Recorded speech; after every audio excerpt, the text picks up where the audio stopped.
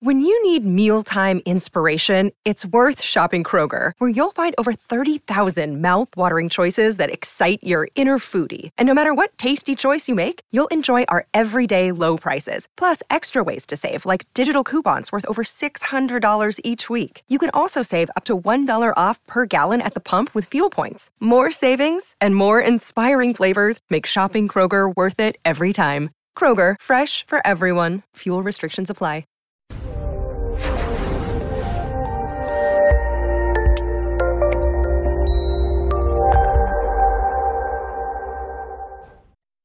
This episode was pre-recorded as part of a live continuing education webinar.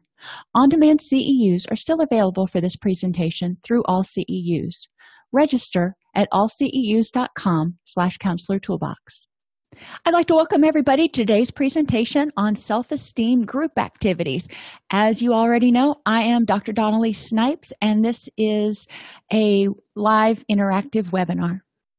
So today we're going to be talking about the nature of self-esteem and identifying and disarming the critic, creating accurate self-assessment, identifying cognitive distortions, shaking the shoulds, developing compassion, handling mistakes, responding to criticism, and addressing core beliefs. So we got a lot to cover.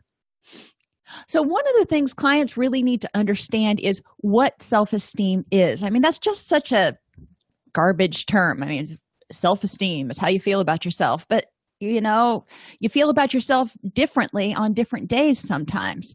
So we start with the definition and trying to define what self-esteem is. And I want people to come to the understanding that it's how you feel about yourself in contrast to who you think you should be. So on those days we're not feeling so great about ourselves, a lot of times we have some of those shoulds going on in the back of our head saying, you should be doing this more. You should be going to the gym. You should be doing this stuff. And people may start to feel badly about themselves. The more rejecting we are of ourselves, the more distress we experience, and the more we seek external validation. If we start beating ourselves up, we're going to look for help elsewhere. We're going to look for somebody to tell us we're okay. In order to develop healthy relationships, people need to feel good about themselves. A healthy relationship is not one where I'm grabbing onto you as a lifeline and going, please validate me. A healthy relationship is one where I'm going, I'm pretty awesome, and you're pretty awesome too. We would be really awesome together. Another analogy I make if we're struggling with this is that self-esteem can be thought of like good soil. When I have good soil in my garden, the seeds take root, they grow, the plants get their nutrients from that soil. So if you can get your self-esteem and self-worth from within, you're going to be able to stand up straighter on your own. A seed that's planted in poor soil relies on other people to bring in nutrients. They rely on you to bring in fertilizer. They rely on you to bring in water. They rely on you to do all that so they can survive. So we really want people to develop their own good, nourishing soil, if you will. Benefits of strong self-esteem. So why are we doing this? When people feel good about themselves, and we can ask clients what they think, or we can just go through this and get to the fun activities. When people have strong self-esteem, they tend to have more stable moods. They tend to be more able to set healthy boundaries.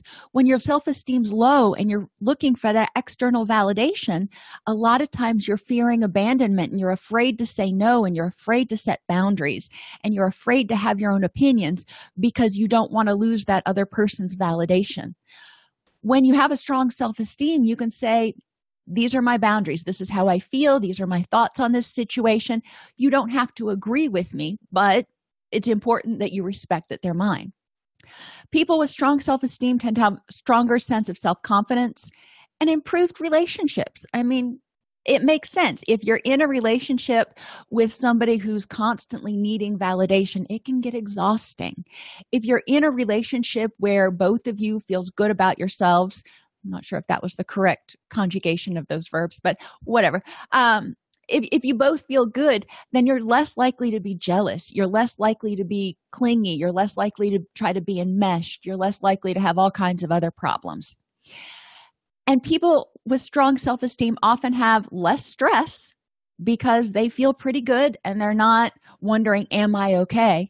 And less feelings of emptiness because they look inside their heart and they go, wow, I'm really awesome. When we get there, you'll see the difference between who you are and what you do. When we look at who we are, those are qualities that are within our heart that fill our core. So when you have those qualities and you recognize those qualities and you embrace those qualities, then you don't feel empty. You feel filled up. So where does self-esteem come from? Well, positive regard. And here we go with the activities and the flip charts or the breakout groups again. Now, you remember in my groups, I do flip charts where you can put the flip chart papers around the room and people can go around in small groups and fill them out. Or you can break your group up. If you've got enough people in your group that you can break them into 2 or 4 groups, then you can do that and let them talk for 5 minutes or so and then report back to the group. So we talk about positive regard. What is it? And what is direct positive regard? And I separate direct and indirect positive regard because direct positive regard is when I'm talking to you. I'm saying you are lovable because. Indirect positive regard is in general. When I'm saying in general, people who are lovable have these qualities. So direct positive regard directly addresses you, the person. Indirect are those messages we get from the media, for example, that say, in general, a person should be. Hear that should word again. Conditional positive regard says you're only okay if. You're only okay if you drive a Maserati. You're only okay if you do this. You're only okay if you look this way. Conditional positive regard. So when we get conditional positive regard, that is providing validation for something we've done, not necessarily who we are. Unconditional positive regard just says you're okay. There's no if after it. It says you are okay. You are lovable for who you are, the way you are right now. Yes, you're probably imperfect. We're all imperfect, but you are lovable. We've talked in other classes about the semantic difference between you're a good boy and you're a bad boy versus you did a good thing versus you made a poor choice, but you're still a good boy. So we want to separate the semantics from what people do from who they are. So in this group brainstorming session, I have people either go around to the flip charts or think about or talk about what makes people lovable. And I usually give people 10 minutes to come up with some characteristics here because I want a pretty extensive list of what does somebody need to have about them in order to make them lovable. Then we move into what you do versus who you are. And who you are cannot be taken away. Think of it as your heart and spirit. So some of the characteristics of who you are include somebody who's hopeful. That can't be taken away. Caring, creative, humble, patient. A lot of these things kind of fall in the virtue category. What you do, those things can change. So you can do things, you can earn a lot of money, you can have a job that makes you powerful, you can have physical looks, you can be intelligent, you can be honest. There are a lot of other things that you can do that can change. So we spend a lot of time talking about these because some of these, like honesty, which category does that go in? Is that who you are or is that what you do? Do you have to be honest to be lovable? No, you have to be honest to be trustworthy, but do you have to be honest to be lovable? So one way we do this is take the list from the prior activity and have them divide out those characteristics between who you are and what you do. The other way to do it, which sometimes is easier, is a card sorting activity. And I put these different characteristics on index cards. And we have one pile for who you are and one pile for what you do. And I have a board in the group room that has I can use Velcro and stick these cards so you can see it. Think about like a first grade classroom, but still, it gives us something that we can look at as we stick those things up there. But I have clients stick them up there. So like honesty, we'll take that one for right now. They put it in whatever category they think it belongs in. And then I want to discuss, why does that belong there? Why is it something, if they put it in who you are, why is it something that characterizes your core being versus something that you do? And if they put it in the other category, I'm going to ask them the same question. I want them to defend their answer or articulate, maybe defend is the wrong word, articulate their answer. And that gets a lot of people talking, and we start eliminating things from the who you are category that they may have put there, because there are more things you can that people do. So they start really honing in on those characteristics that make somebody awesome and lovable. And, honestly, there's not a lot of things that usually end up in that category, because most people are lovable for who they are. And that's what I want to get at with this activity. Another fun activity you can do is to have people identify 5 people that they admire and ask them, what qualities do you admire about them? And then for each quality, explain why it's admirable. So maybe you put up a picture of Oprah or Colin Powell or, whomever happens to be popular at the moment. And you ask, what do you admire about them? And why is that admirable? What do you wish was different about them? And, they don't see all these questions at once, because the third question is kind of a gotcha. What do you wish was different about them? What do you think they should do differently? And most people will have something out there that they wish that the person would do differently. Okay, so they're not perfect in your eyes. All right, that's okay. Are they lovable? Oh, that's the gotcha question, because generally it comes down to, yeah, of course they're lovable. They're good people. I just wish some of these things might be a little bit different. Okay, so let's apply that to you. Another way of doing this, instead of having people think, who do I admire? Because sometimes you can get stuck on that one. I know I always do. Have pictures of 5 people who are currently admired in popular culture and post those up, and then talk about each one of those people. And it can be Kim Kardashian or whomever happens to be all the rage, and think, why do I admire that person? And then we also start talking about, is it the person you admire, or is it something else, like the attention that they have or the money that they have, or is it the person themselves? So we want to start separating what they do, what they have, from who they are. And, when it comes down to it, a lot of times we don't know a lot about people that are in the spotlight all the time as human beings. We know, their net worth, we know what movies they've been in, etc., but we may not know a lot about them. So we start separating it out and going, okay, so when we're talking about self-esteem, I want to separate what you do and what you have from, again, who you are. So the internal critic is your biggest bully. And unfortunately, the internal critic lives in your head, and you can't just step away from him. You can't escape the internal bully. So when people have internal bullies, which most of us do have that internal critic, our own head is not a safe place to be. Well, that's unfortunate. So I generally ask clients, what are some ways that your internal critic bullies you? What are some things that your internal critic has said to you this week? And we'll write those up on the board, just so we have them out there. And then what would you do after you get all the list of different things that the internal critic has said to people in your group over the week? What would you do if somebody else outside of your internal critic, if somebody else came up to you on the street and said that? Or if your significant other said that to you, what would you do? And generally they're like, oh, I wouldn't tolerate that. Okay, so why do you tolerate it from inside your own head? Let's think about that. My goal in this activity is to encourage people to start kind of getting angry at that internal critic and go, you know what? I don't deserve this. I don't deserve to talk to myself this way. I don't deserve to treat myself this way.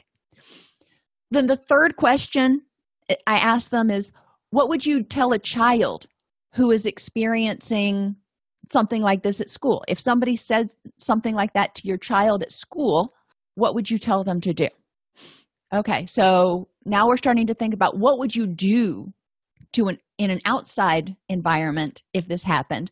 All right, now let's start thinking about what we can do in our own head.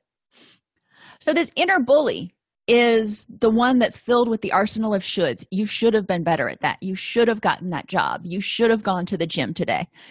Whatever that should is. And there's a lot. If you pay attention, and sometimes, especially with individual counseling, I may give somebody an assignment to keep a list of all the shoulds they tell themselves over the week.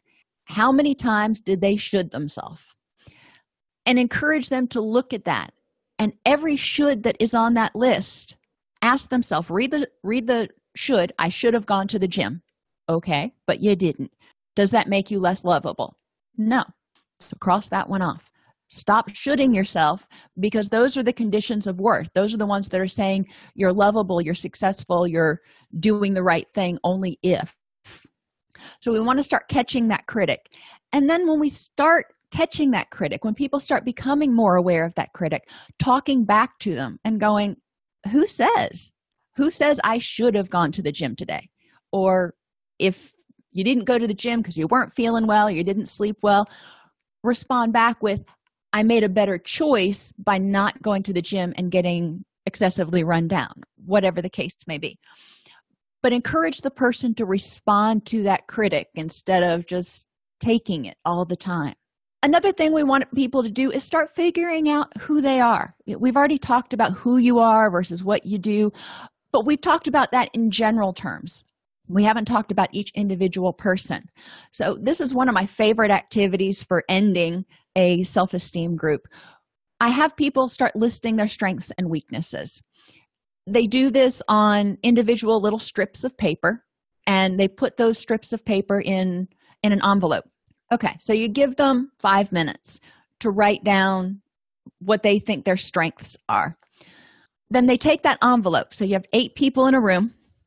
They take that envelope and they pass their envelope down to the next person.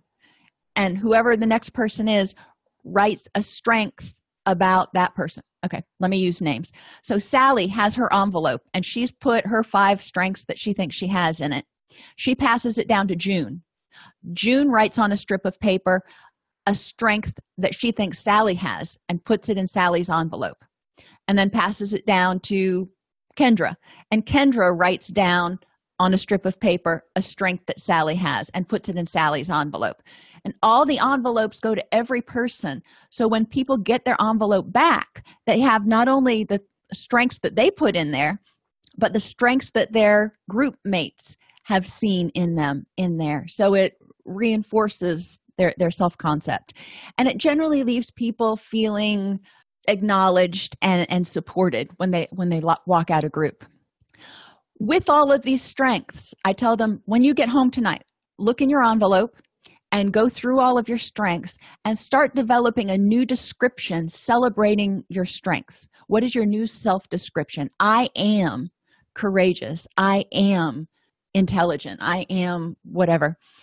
And encourage them to write out a narrative that describes themselves with all of those strengths that they were given, and read that every morning based on your revised ideal self. So when they come back to group, I ask them, if you woke up tomorrow with a strong self-esteem, you woke up tomorrow and you felt great about yourself because all of those characteristics that you found that you have, those strengths that you have, you're all of those things, and you're lovable and you're awesome just who you are.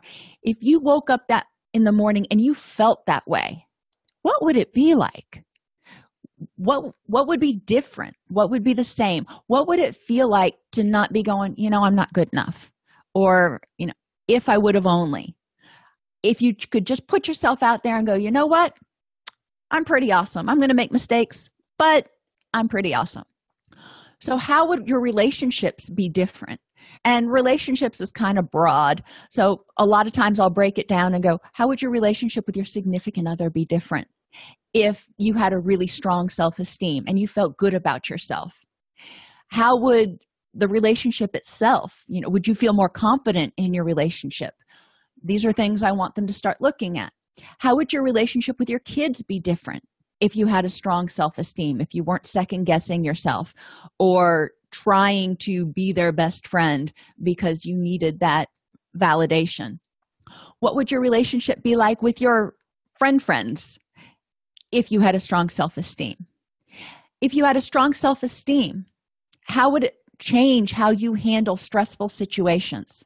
A lot of times when people have low self-esteem, they automatically have that, I can't do this, those distress intolerant thoughts. People with strong self-esteem tend to have a sense of self-efficacy, and they also have a sense that they're supported by others and they have resources so they can reach out to other people. If your self-esteem were strong, you felt good about yourself, you walked out that door in the morning and you said, I'm going to conquer the world today, how would that affect your mood versus if you have a low self-esteem? And how would it affect you in your job? So those are 4 major areas of people's life. And if they have difficulty identifying how it might affect them, then we start at the beginning. And I say, okay, if your self-esteem's low right now, how is that affecting your relationships? And then we go through how low self-esteem affects these things. And then I go, okay, now you see how it's affecting, low self-esteem is negatively affecting these things. So how would high self-esteem help you in those areas?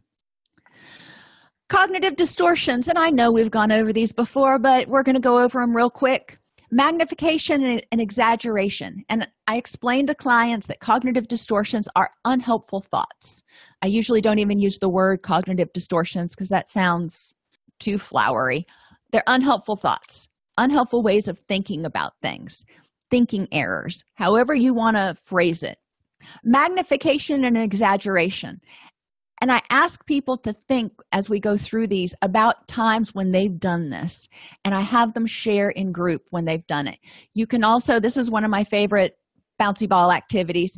You can put it on a beach ball, all the different cognitive distortions, and pass the beach ball around. And each time a person gets the beach ball, they look down. Whatever cognitive distortion is there, they've got to give an example of how they've used that in the past. So that gets people thinking and realizing and recognizing that sometimes their thoughts are unhelpful. Magnification and exaggeration. That's when you take something and you just kind of make a mountain out of a molehill. This is the worst thing ever when, it's a hiccup. So what are the facts for and against your assertion that this is the worst thing ever? And what is the probability that this catastrophic event is going to happen now because whatever is going on?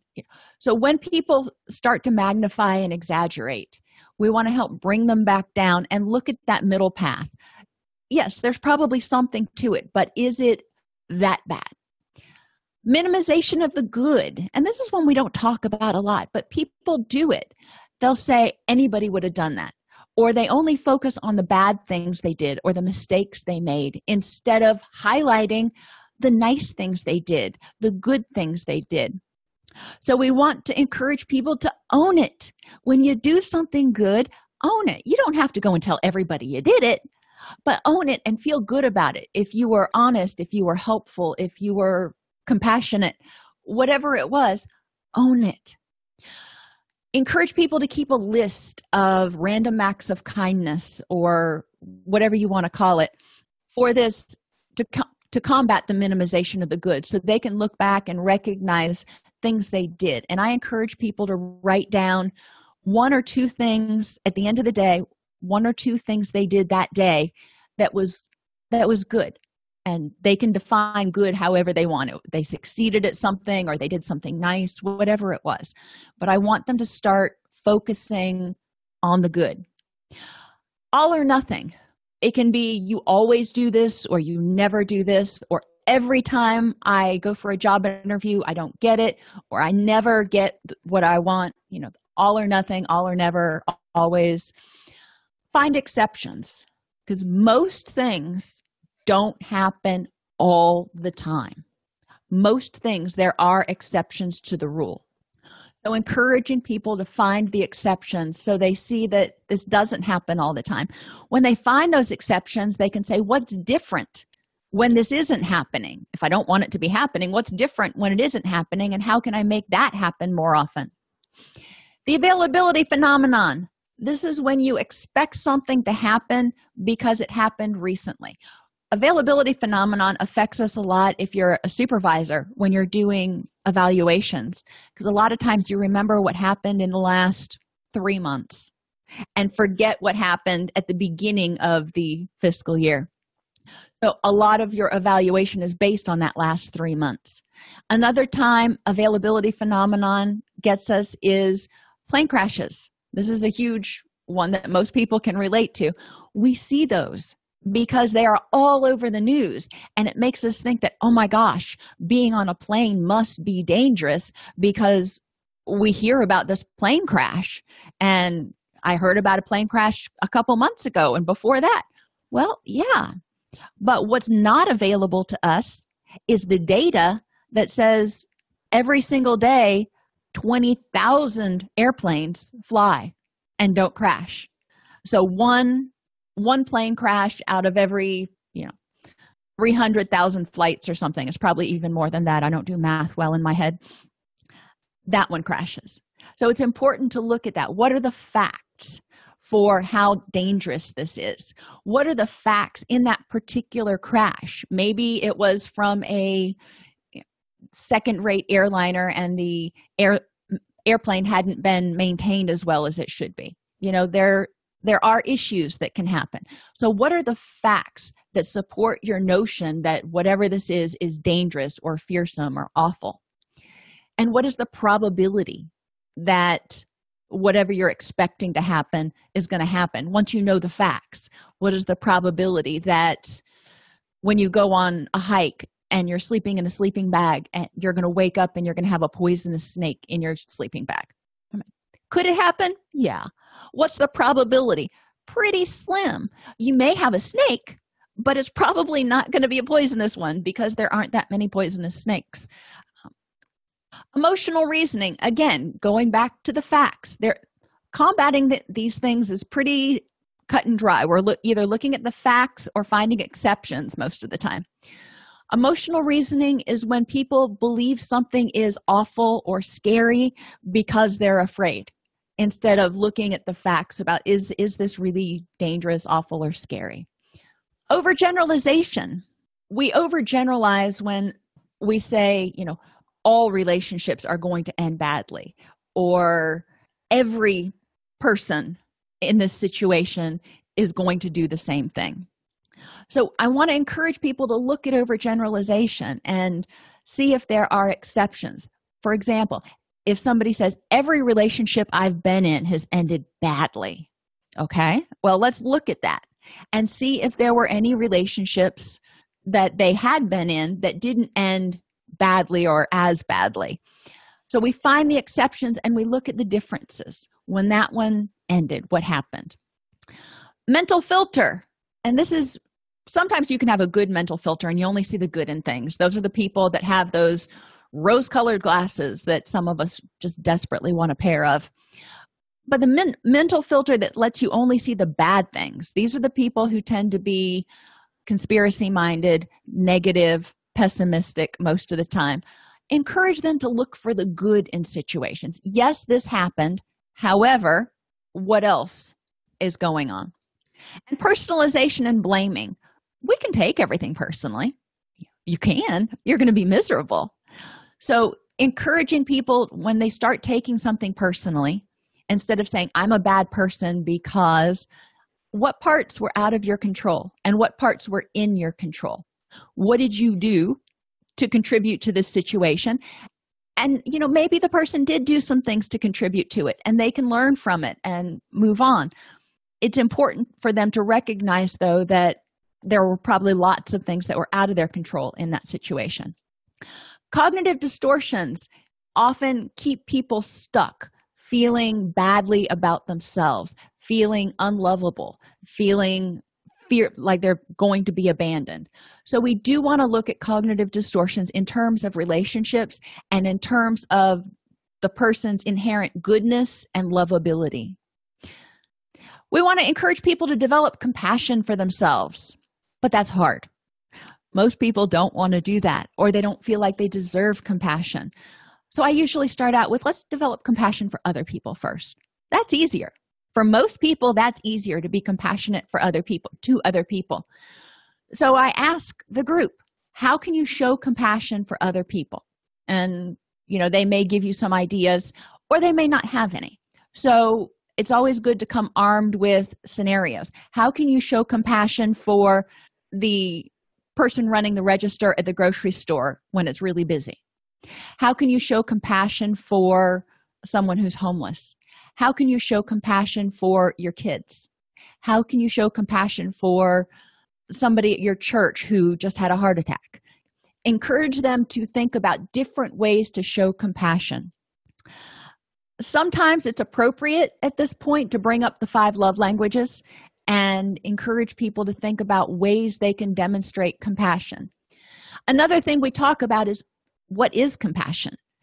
And sometimes you do that before showing compassion, but compassion is that willingness to love people and help people out even when they're not perfect, even when they're struggling.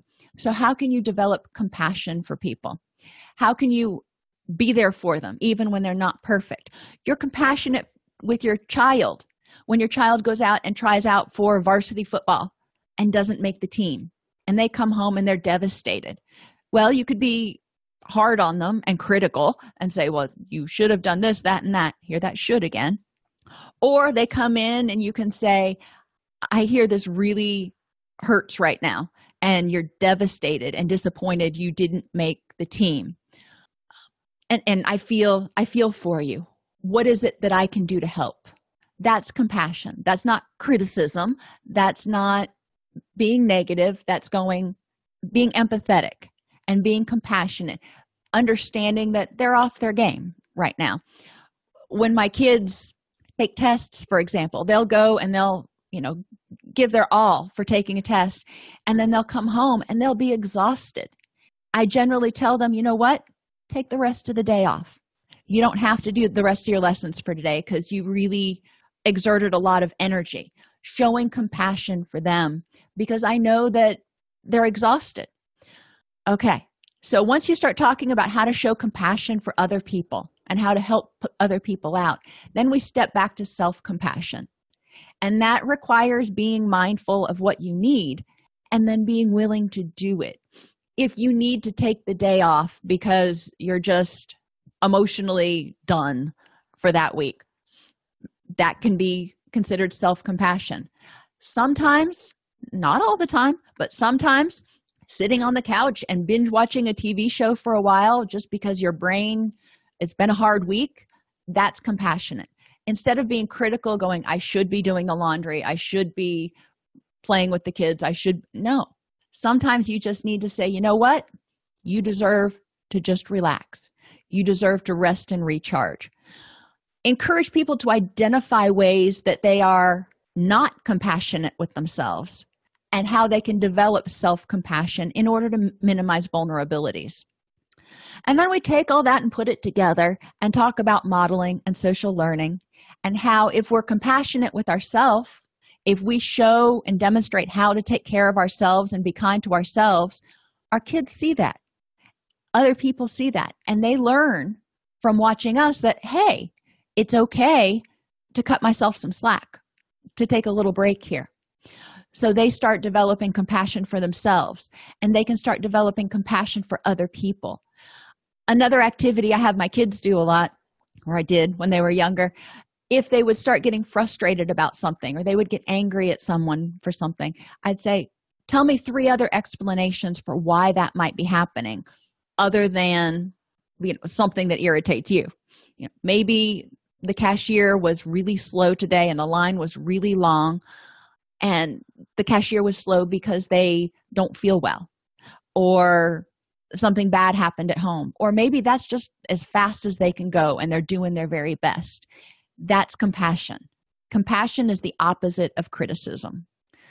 So more with the shoulds, because the shoulds just keep us down. Recognizing how the shoulds affect people's self-esteem and encouraging people. Remember, I said a lot of times I'll have them keep a journal or a log of all the times that their inner critic told them they should do something for a week.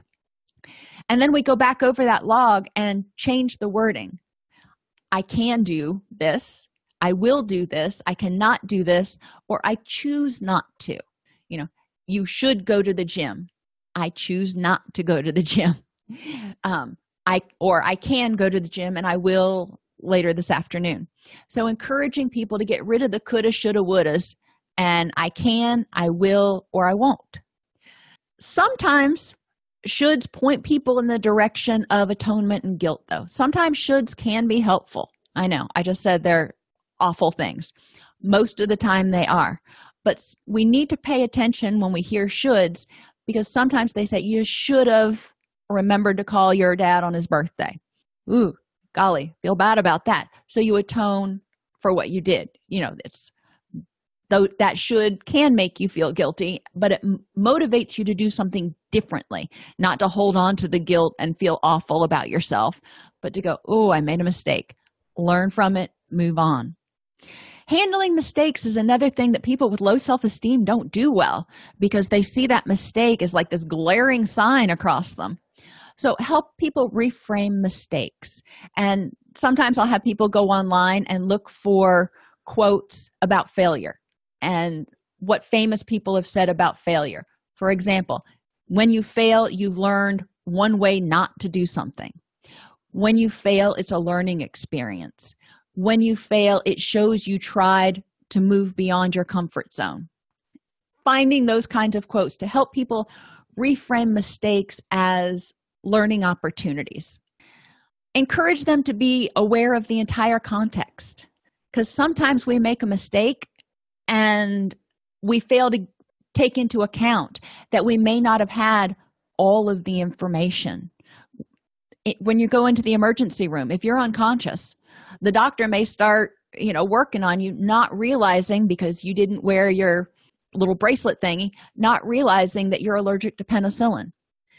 And he gives you penicillin, and that ends up in anaphylactic shock or something. Really bad stuff. That was a mistake, but limited awareness. The doctor had no way of knowing that you were allergic to penicillin. When people are in relationships, you generally don't know every single thing about the other person. So this limited awareness, you can say something that may hurt their feelings you totally didn't intend to. The mistake was caused because you had limited awareness. You didn't have the information that said, ooh, that would be an insensitive thing to say. Okay, now you know. So now you can learn from it and go, okay, I know that is a sore spot for that person, so I'm not going to say that again. Mistakes are learning opportunities, and encouraging people to remember their mistake to success ratio. My daughter is in martial arts, and some days she'll go in and she will make a mistake. She will say something that later on she's like, oh my gosh, I can't believe I said that. Or, she'll be doing a kick and accidentally pass gas or something, and she's mortified. And she brings it home and she thinks about it all night long. And I encourage her to look at her mistake to success ratio. Okay, you did. Whatever it is, you did it. Now, in comparison, how many other times did you talk to people that it went just fine and you didn't have an oh my gosh moment? How many other times did you go to class and not, let one rip? And I also encourage her, again, to look at the context. In martial arts, how many people in your class haven't done that at least once? And she's like, yeah, I know, but still, okay. But encourage people to look at their mistake to success ratio so they recognize that while the mistake, because it was embarrassing, really sticks out like a sore thumb in their mind, when you compare it to all of their successes in that area, that's probably, not huge.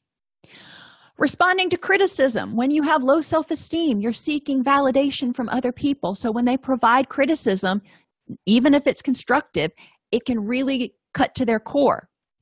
Encourage people to remember that reality is ever changing and no two people share the same exact reality.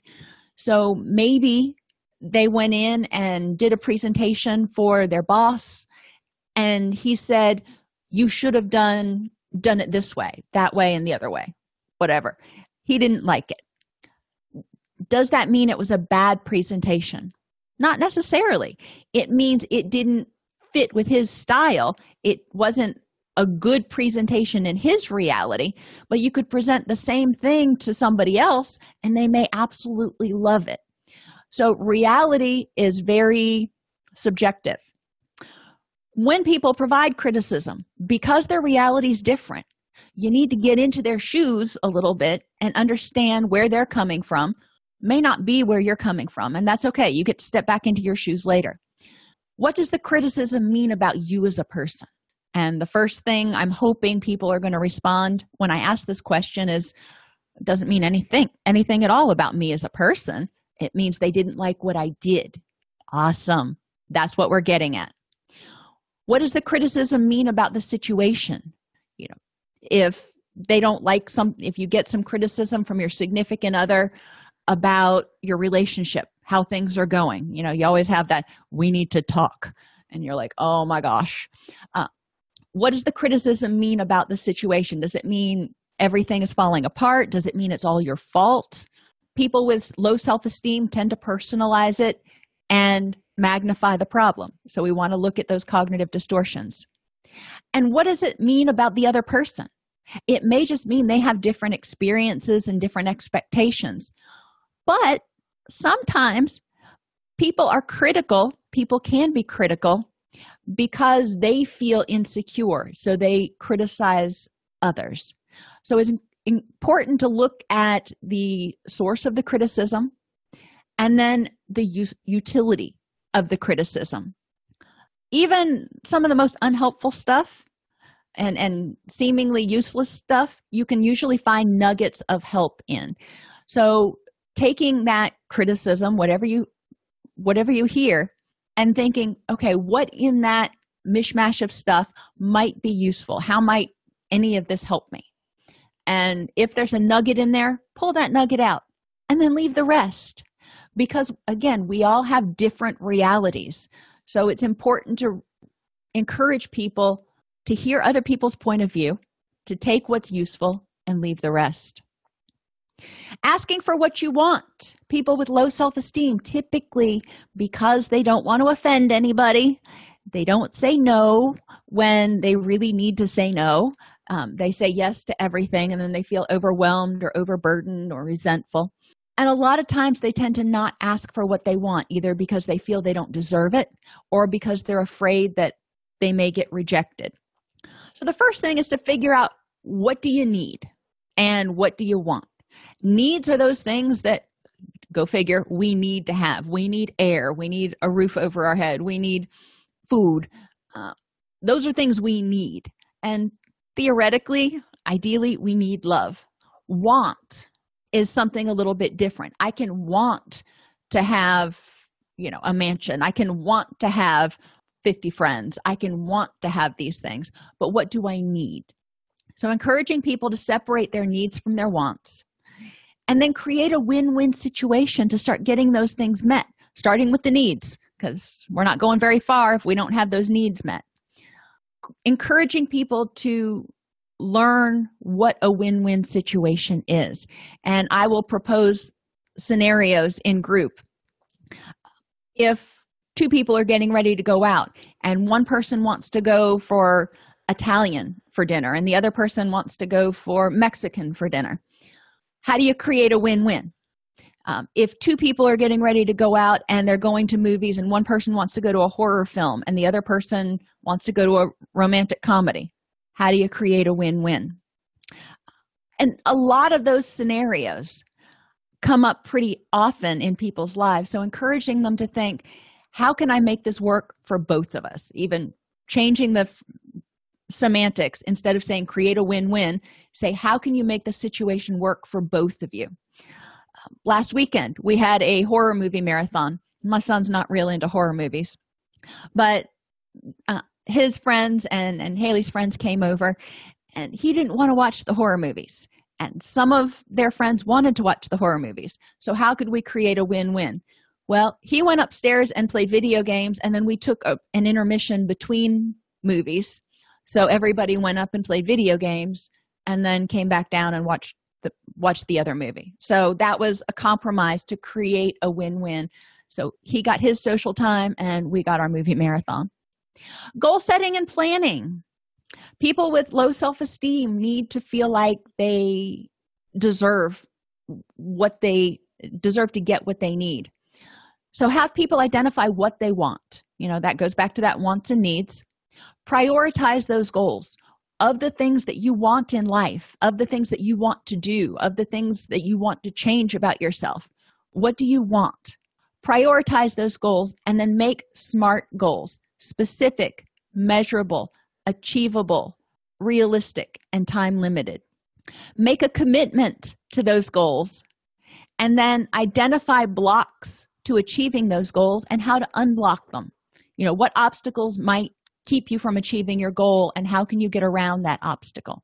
So typical goal setting. When people start to set goals and start to achieve goals, guess what? Their self-esteem goes up. They start feeling like, I can do this. I've got this. Core beliefs. And this goes along. It's another permutation of self-esteem. But core beliefs are those few statements that we have that we hold true about ourselves. And some of us may have dysfunctional core beliefs. I am useless. I am the black sheep of the family. I am whatever. And I want to encourage people to look at those core beliefs and then identify what core beliefs they would want their children to have. I know you're going, how do we get to the children? Well, people have difficulty identifying core beliefs for themselves. So what core beliefs do you think every child out there should have about themselves? Whether it's your child or the child next door, what core beliefs do we hope that children grow up with? Okay, that's usually pretty easy to come up with in group. Then I say, okay, now how can you create that core belief in yourself? Because we want children to believe that they're good enough. We want children to believe that they are strong and courageous. We want children to believe these things. So how can they operationalize that in themselves? Encourage them to develop those new core beliefs about themselves. And again, review those every single morning. Just like the old Stuart Smalley, I'm good enough, I'm smart enough, and gosh darn it, people like me. Encourage them to review their core beliefs every morning to remind themselves who they are. To improve self-esteem, you must change the way you feel about yourself. Change your feelings about your self-evaluation. Some of these things we can't change. Some of them we can. So identify the ones you can change, make a plan to change them. Of the things you can't change, figure out what you're going to do about it. You may think that in order to be lovable, you have to have an IQ of 147. I don't know, I'm just spitting in the wind here. Well, you can't really change your IQ. So if that's not what you have to change how you feel about that. Okay, you may not have an IQ of 147 or be good at calculus or whatever it is. Does that mean you're any less lovable? Aim for effort, not perfection. Even those things that you can change, you're probably not going to be perfect at, because none of us that I know of is perfect. So encourage people, again, to keep a tally of those mistakes versus successes and aim for effort, aim for progress, not perfection. And look at some of the characteristics that you're holding yourself to, that you think you need to have, and identify if they're important to you, or if it's something society says or something that your family says. Is this something that's important to you? Make a list of positive affirmations and add one new one each day. And you can go online, you can go online and find anything. You can go online and find a list of positive affirmations and encourage people to pick one from that every single day and add it to their list of positive affirmations.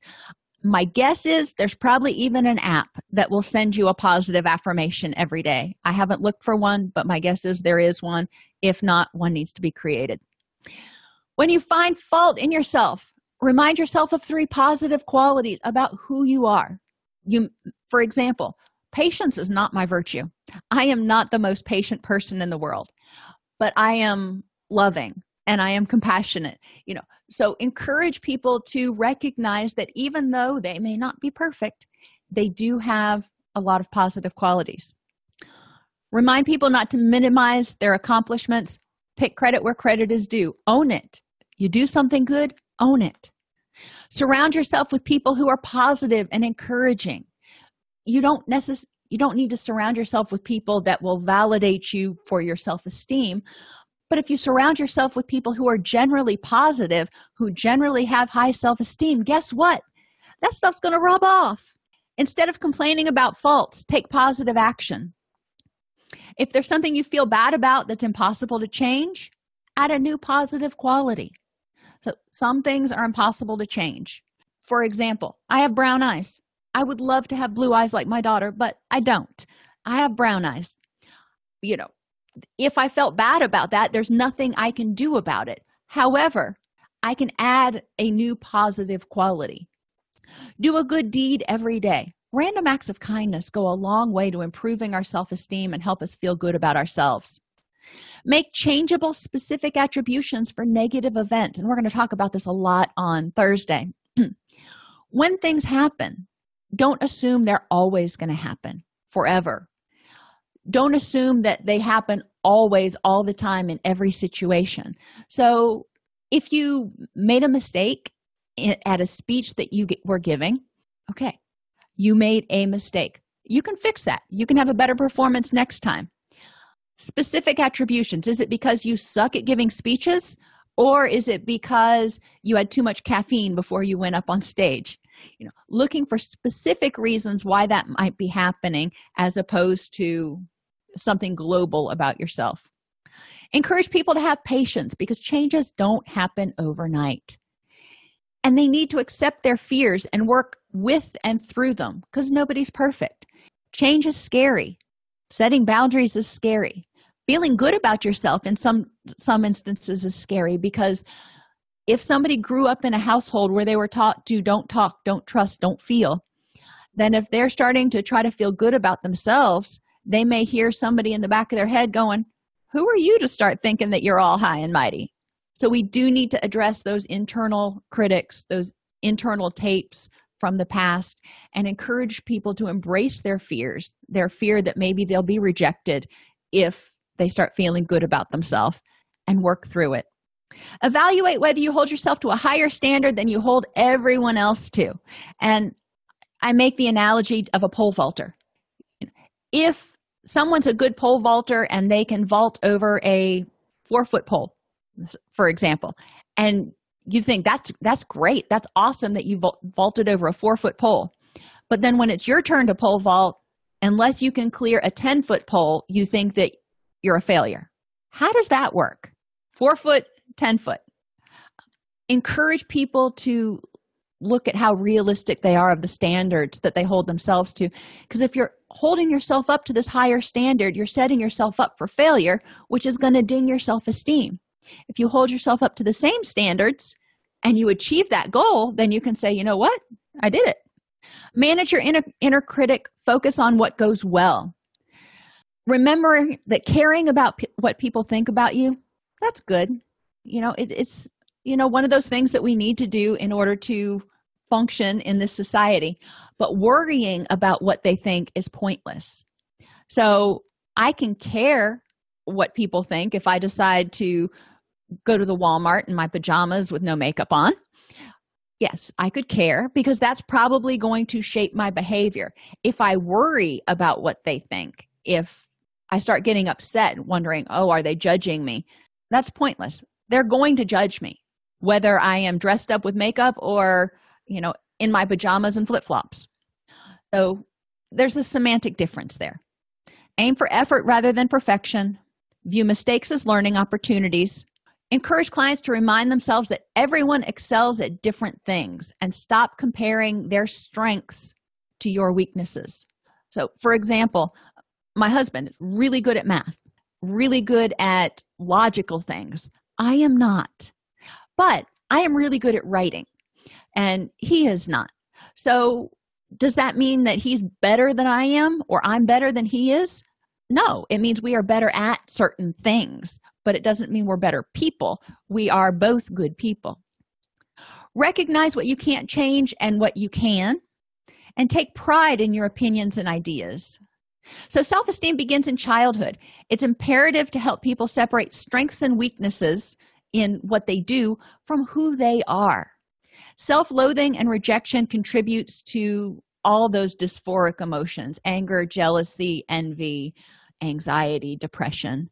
Part of self-esteem development includes identifying your values, what's truly important to you, understanding your wants and needs, and addressing the cognitive distortions that keep you stuck and keep you looking at the unhelpful side.